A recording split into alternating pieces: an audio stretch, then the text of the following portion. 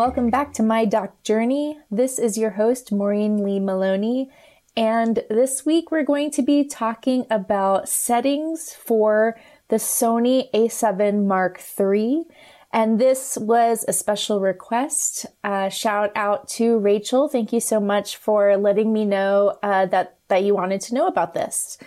Again, I'm super happy to talk about whatever would be helpful for you guys. And so if you have something you would like me to talk about, please just let me know. You can email me at maureen@wildairfilms.com. You can contact me through the My Doc Journey website, mydocjourney.com. Okay, so getting into the camera, and I was trying to figure out the best way to approach this. So what I'm going to do is just kind of skip through the menus.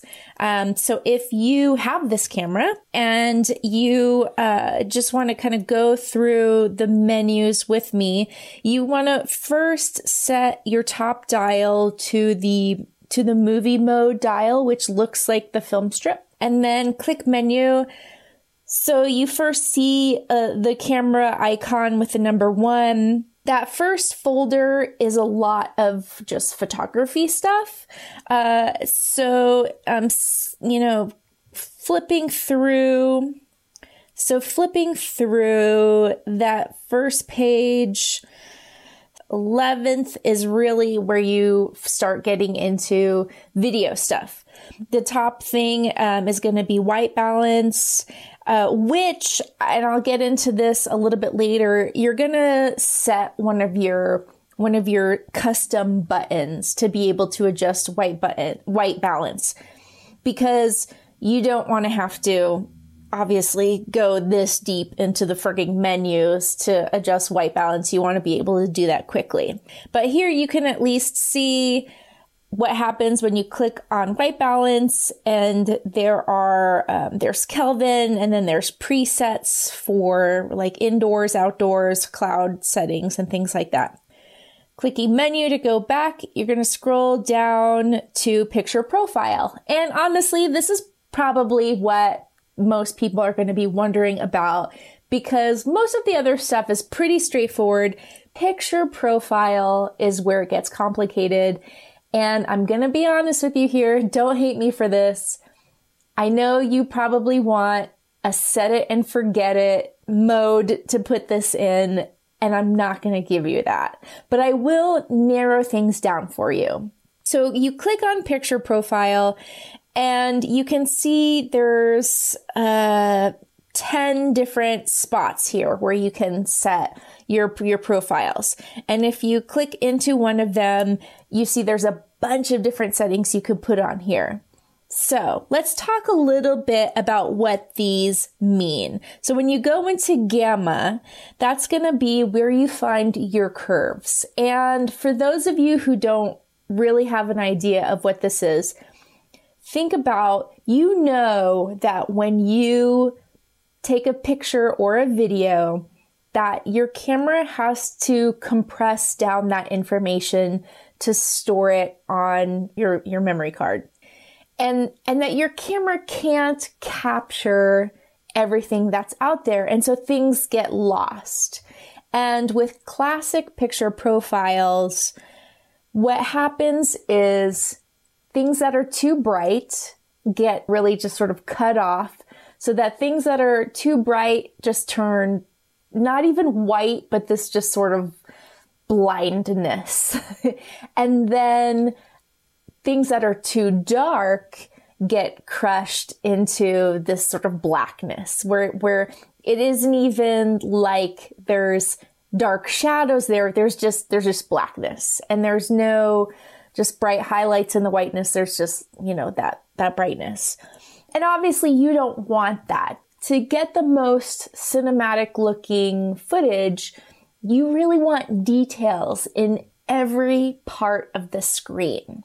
So you don't want your blacks to get crushed. You don't want your highlights to get washed out. And so these different gamma curves are going to compress the light and shadows in different ways so that you can get more details. Now, the bad side to this is that sometimes you can get more noise, and noise is one of those things that are going to also ruin your picture. So these two things, the crushed blacks, the cutoff whites, and the noise, are going to all ruin your picture. And so you're trying to balance these things. So the S-Log curves are going to give you a wider range of darks and shadows. S-Log 2 is really going to cut off your shadows more. So that's really something you only want to use in bright light situations. S-Log 3 is going to give you more versatility in low light situations, but we also have these other curves called the Cine curves and the HLG curves. And these are also going to give you more range. So what I would suggest is start with experimenting with these three things: S-Log 3, HLG or HLG 3, and then Cine 2 or Cine 4. So you can start there with your gamma curves, and these things are going to give you different looks, and they're going to be more or less easy to color in post. Personally, S-Log is such a pain to color, and I have a hard time really getting skin tones to where I want them to be. Granted, I am not a professional colorist, but I don't have the money to afford a professional colorist a lot of the time. So in most situations, I need to be able to color my own stuff. And so in those situations, HLG and Cine 2 or Cine 4 are going to work better. Try out the different things, and this is going to help you to learn your camera and your camera settings better. So I realize there's a lot of other things. You don't have to go through all of them and test all of them, but you should definitely test those and see which ones work best for you. Then going through the other parts of the picture profiles, things like black gamma, it's good to keep that range in the middle. Depending on how dark or light, you may want to change the levels on that. Knee generally is not worth even messing with. Color mode, there's kind of two color modes that I would suggest trying out, and they are Cinema and Pro. So with those, just kind of see which ones you prefer. With saturation, it's generally a good idea to lower your saturation, and that way you have more flexibility in post. And color phase, again, is one of those things that is probably not worth messing with. Color depth is where you can actually go and adjust the saturation of individual colors. So maybe you want to play around with adjusting those. That's not something that I'm into, but it's something that people do. Detail. Detail is one of those things where you're going to minimize the noise if you lower your level of detail. And then what you're going to have to do is sharpen your footage afterwards. So it is good to just go ahead and drop the detail level down to -7. And that's pretty much that for picture profile. You can, like I said, there's 10 spots here to save different picture profiles. So you can really customize these and easily switch between them however you want. Sorry if you really wanted an easy answer for that one. Okay, so going through back into menu, going to the next page, which is the second to last page under that first folder. Peaking setting. So peaking is going to highlight areas that are in focus. The first thing that I do is I change my peaking color to red, because otherwise, white and yellow just tend to get lost on the screen. They aren't really helpful. And then with the peaking level, I keep that on low. The level adjusts the sensitivity of the peaking, but peaking isn't really something you want to be reliant on for your focus. And so it's a helpful tool. It's a little bit of a crutch, and that's fine, but you just keep your peaking level low and adjust for yourself. So going back into the menu on that last page, and yeah, we're just going to move on to File Folder 2. And at the top of that, you have exposure mode. So you want to be in manual exposure. You should be setting everything yourself. File format. This is where you're choosing either HD or 4K. And this depends. If you're shooting your own film, you probably want to stay in 4K mode. If you are shooting for a client and they just want HD, then I would say just shoot in HD. Record setting, you want to be, if you're shooting a film, the most cinematic footage is going to be 24p. If you're shooting a video for a client that they're going to put online, they may want 30p. And then once you get into 60p and 120p, those are more for slow-mo mode. And if you are in 4K mode, then you're going to see the option for different levels at 24p. You're going to see 24p 100 megabits or 24p 60 megabits. And the 100 is going to have the most detail. You can go down into S&Q there. So this is slow and quick. So this is basically where you can have pre-set up settings so that if you shoot something and when it exports, it automatically exports as either slow-mo or quick, which is like a time lapse.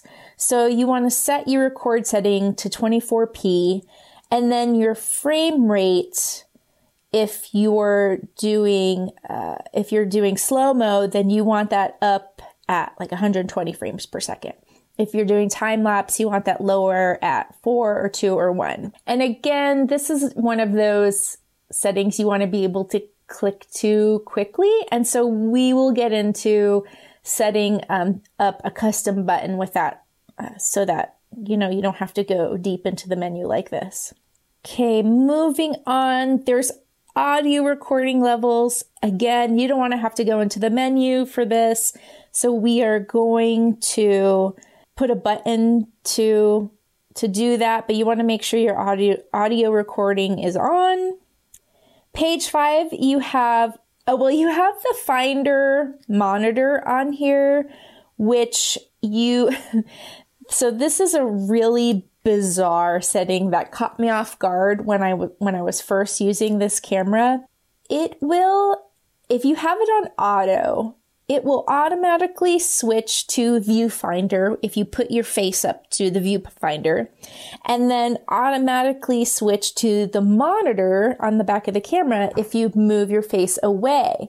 But the thing is, if you have the camera and you're bracing it close to your body in front of you, it registers as having your face up to the viewfinder, and so it turns the monitor off, which really screwed me up on a documentary that I was shooting for, and like where it just sort of, I didn't have this camera yet, and somebody just handed me, I actually don't even think it was the A7 III, I think it's the A7S or something like that, but somebody handed me the camera and was like, here, shoot with this, and this auto setting was on, and I'm shooting and the monitor keeps turning off. It was a nightmare. Anyway, just don't worry about your viewfinder. Just turn it to monitor manual, and that's that. You just use your monitor. Zebra setting. So zebra setting, if you go into here, this shows you if things are overexposed, and it does that little, the stripes on the screen. You can set this to different levels. There is the idea out there that you will always expose white skin properly if you have your zebras set to 70%. I don't trust that, but I do keep my zebra levels on this camera anyway. You can do different things on different cameras, but on this camera, I just keep my zebra level at 100%. If it's overexposed, over 100%, then I know, then the zebras are on. Going back, I keep my grid line, my square grid on my camera. I keep my exposure set guide on. Okay, and then the second to last page, we're getting to the custom key. So if you click on custom key, then you can go through and you can set the buttons. So there's you'll see C3 by your left hand. On top of the camera is C1 and C2, and a bunch of other buttons here. So C1 I have as my white balance button. It just kind of makes the most sense to me for it to be up there, and I can just click on that and my white balance settings come up. C2 I keep as my picture profile. I don't change that very often, and so it's a little hidden out of the way, but it's there if I need it. C3 is one of my zoom into focus buttons. So C3 for me zooms in like halfway so that I can focus. And then the other one, which is across from that, which says AF on the button, and then it has a little magnifying glass next to it, that I keep as my super zoom in. So that zooms in like 4 times or something like that. And see what else. My AEL button, which has the sort of checkerboard next to it, that's my zebra on, zebra off button. And this is another important one because sometimes the zebras are in the way. And the spiky button, that's my audio button. It's really easy for me to remember because sometimes these things are just hard to remember. It's easy to remember that spiky button is setting my audio levels, and it's kind of right there because that changes a lot and frequently. So that's right there, easy to hit. The ISO button is another one that I'll use pretty frequently, but fortunately that has its own label on it. It's on the right side of the wheel, so I just keep that there. The function button is actually where I keep my S&Q settings. Display, obviously, that's just, that's pre-labeled too. So, you can change your display however you want. If I hit my wheel to the left, then I can turn my peaking on and off. And if I hit my wheel down, then I can change my monitor brightness. This is another one that I don't change regularly. But if you're out in sun, because I keep it on like a -2 so that I keep the brightness on -2 so that I can save battery. But with this, I can quickly brighten it if I go to the sunny weather setting, if I do like suddenly need the monitor to be much brighter.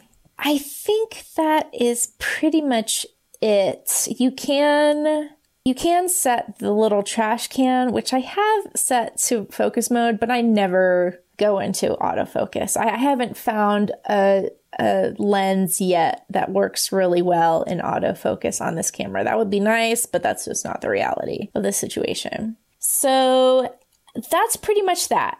I try to always keep my ISO at 800 on this camera. Obviously, if it's really dark, then I go up as high as I need to. If it's brighter outside, then I just add an ND filter. I do not try to go lower than ISO 800. And I also try not to go smaller aperture than like an f7. I try to keep my aperture larger than that. Video just tends to not look good with a really deep depth of field. Also, you have to be careful about any sort of particles that are on your sensor at that point.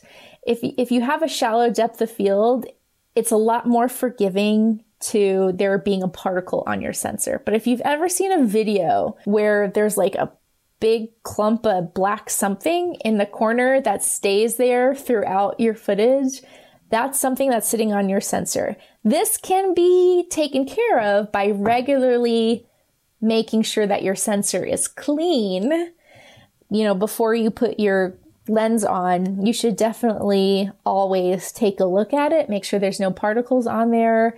Have a little air blower, puff some air on there. But that having your wide open aperture helps with that too. Definitely recommend keeping a notebook with a checklist with all your gear, because a lot of times you get out there into the field and it's chaos. It's just chaos. And it's hard to remember all of these things. It's hard to remember double checking your shutter speed, double checking your white balance, double checking your ISO, cleaning your sensor, and just all the steps that you have to go to ensure that you're going to get good footage with the right settings and all of that kind of stuff. And so just keep a checklist with your gear and make it a habit to always go through this checklist before you start and after you stop. Things like making sure you take out your memory cards and put all your footage onto 2 hard drives. Things like that. That might seem really obvious, but stuff gets crazy and you're going to forget it and potentially lose footage. So you don't want to do that. So that's what checklists are for. I hope this was helpful. There was a lot that I skipped over just because there's not that much that I regularly adjust. So if I missed something that is critical to you, please let me know, because it's entirely possible that I did that and I did not do it intentionally. So I am halfway through my crowdfunding campaign right now. Things are going pretty well. We're at about 55%. The Seed and Spark website has been operating smoothly. I have a lot of thoughts regarding that for sure, and I am tentatively planning to record those thoughts as soon as the campaign is done on April 14th. Although I am getting my second Moderna vaccine on April 13th. So that was potentially poor planning. Depending on my state of being on the 14th, I may or may not come out with a podcast on that day. So that remains to be seen. But I do have a lot of thoughts and a lot of feelings about crowdfunding that I'm excited to share with you. Thank you all for listening. I hope you have a great week, and I will talk to you later.